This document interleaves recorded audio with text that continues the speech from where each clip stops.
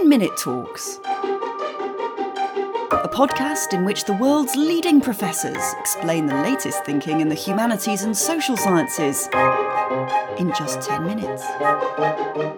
My name is Peter Bowler. I'm Emeritus Professor of the History of Science at Queen's University Belfast and a Fellow of the British Academy, the UK's National Academy for the Humanities and Social Sciences.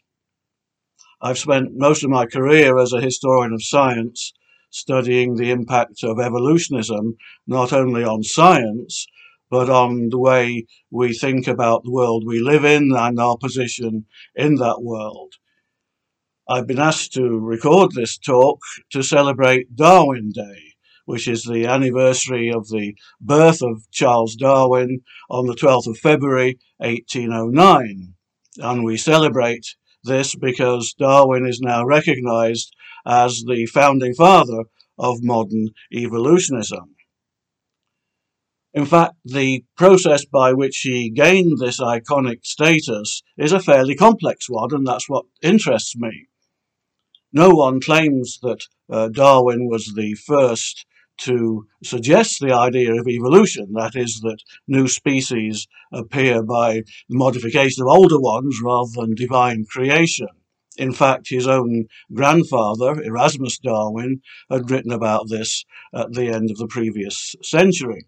But it was Charles Darwin's book, The Origin of Species, published towards the end of 1859, that sparked off a debate that quite rapidly convinced most scientists and indeed most educated people that evolution was valid as an alternative to divine creation, which more conservative figures wanted to retain.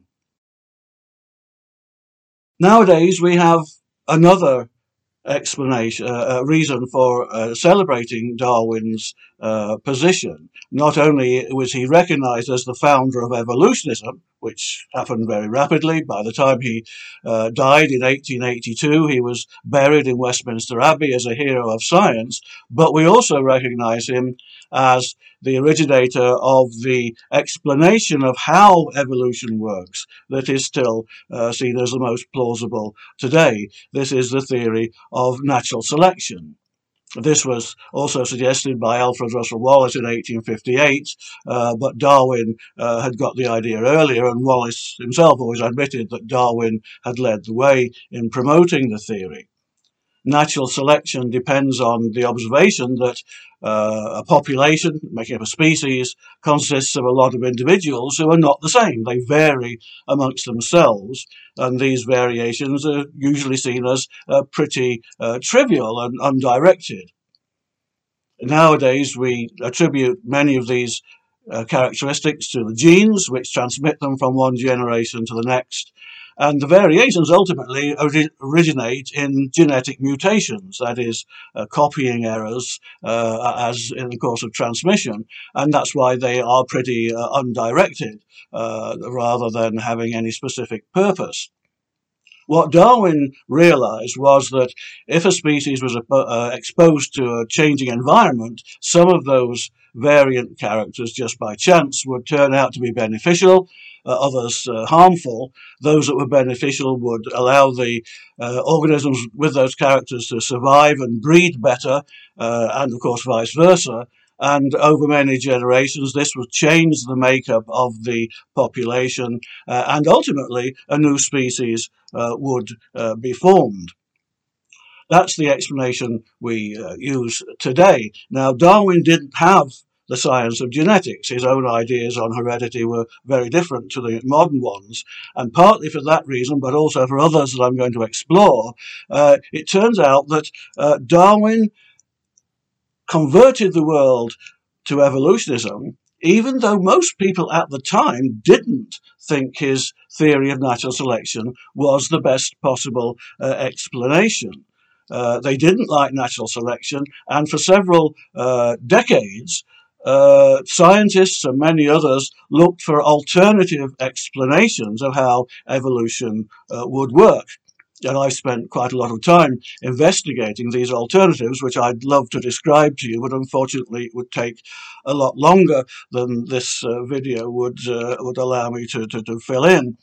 So what I want to do instead is concentrate on what these things tell us about the situation in which Darwin was able to convert the world to evolutionism quite rapidly, yet no one took his explanation of it seriously. That seems something of a paradox. People didn't like natural selection. They looked for a lot of alternatives, and I'm interested in what those alternatives gave to them that helped them to accept the theory of evolution. It's as though, almost as though, on the question of evolution itself, Darwin was pushing at an open door. The origin of species had lots of indirect evidence in favour of that, and most progressive thinkers were quite happy to accept that and to convert to the general idea of evolution. And that's why the conversion took place relatively rapidly at the time. But it's as though people were looking for a somewhat different kind of evolutionism to the one that Darwin was proposing. They wanted to believe in an evolutionary process that was purposeful and progressive, that was advancing in a positive line, as though there was a main line of evolution, preferably one that was aimed at producing the human race as the sort of pinnacle of the whole process, in a sense retaining the traditional idea that humanity has a key role to play in the universe. And that's precisely what Darwin's theory doesn't really allow you to believe, because natural selection doesn't work in a way that has a goal and endpoint in mind towards which the whole process is working. And think about natural selection, how it works. The variations are pretty purposeless in themselves. It's only by chance that a few of them turn out to be beneficial in what the philosopher of the evolutionary movement at the time, Herbert Spencer, called the survival of the fittest. And some people at the time thought that the fittest were the best in some sort of absolute sense, so that human beings were the fittest, highest point in creation. But for Darwin, fitness means just fitted to the local environment. It's what works in allowing the organism to cope with the local environment. And natural selection is, in a sense, a process of trial and error. Lots of random variations, pick out the few that happen to do best, but it's only best in the local conditions. And that means there can be no directing agency pushing evolution in a single purposeful direction. And we can see the implications of that in another innovation of Darwin's, one that he actually came to even before he got the idea of natural selection. This is the way of representing evolution as what we now call the tree of life, depicting evolution as a branching tree with many branches going out in different directions, the species being at the end of each branch, but the branch is constantly splitting and resplitting as time goes on. Darwin used a primitive form of a tree of life, a diagram like that, in one of his notebooks that he wrote after returning to the UK from the voyage of the Beagle. This notebook has hit the headlines recently, as it seems to have disappeared from the collection of his papers at Cambridge University. In this notebook, Darwin is speculating about the implications of his observations on the voyage of the Beagle. In particular, we all are familiar nowadays with his work on the Galapagos Islands and the different species that are found on those islands, particularly the different species of finch that are found and now called Darwin's finches, each adapted to a different way of life suited to the conditions on the particular island.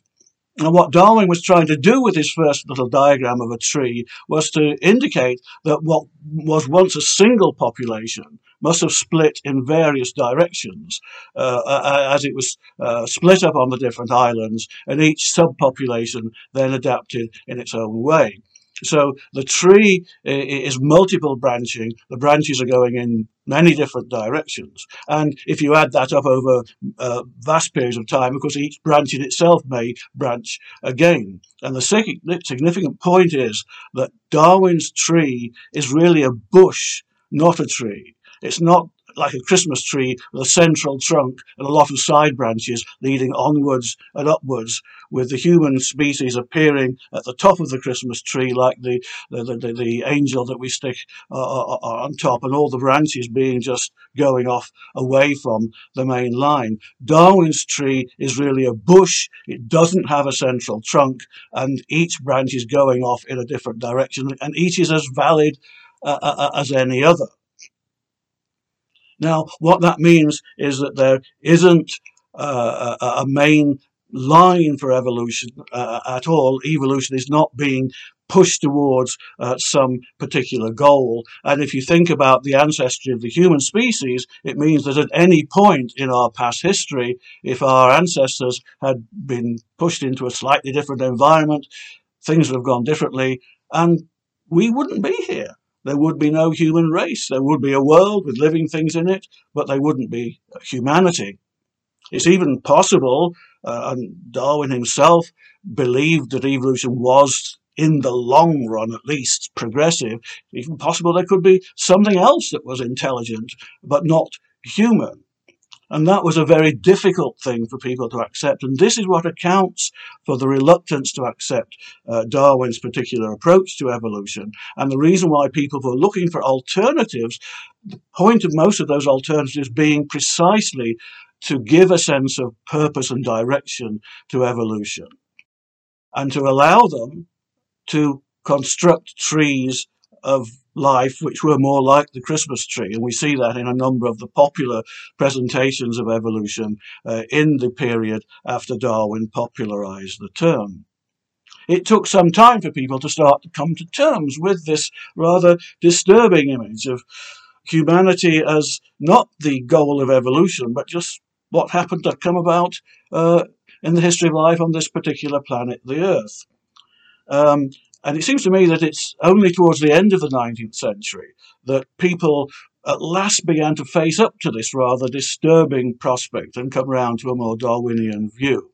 We see this in the science fiction stories, for instance, of H.G. Wells, written in the 1890s. The Martians, for instance, of The War of the Worlds are intelligent. They have better technology than ours, yet they're completely alien.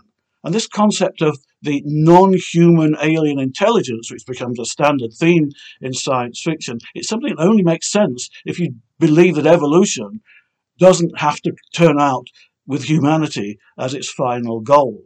On different conditions on Mars, something else becomes intelligent, but non-human.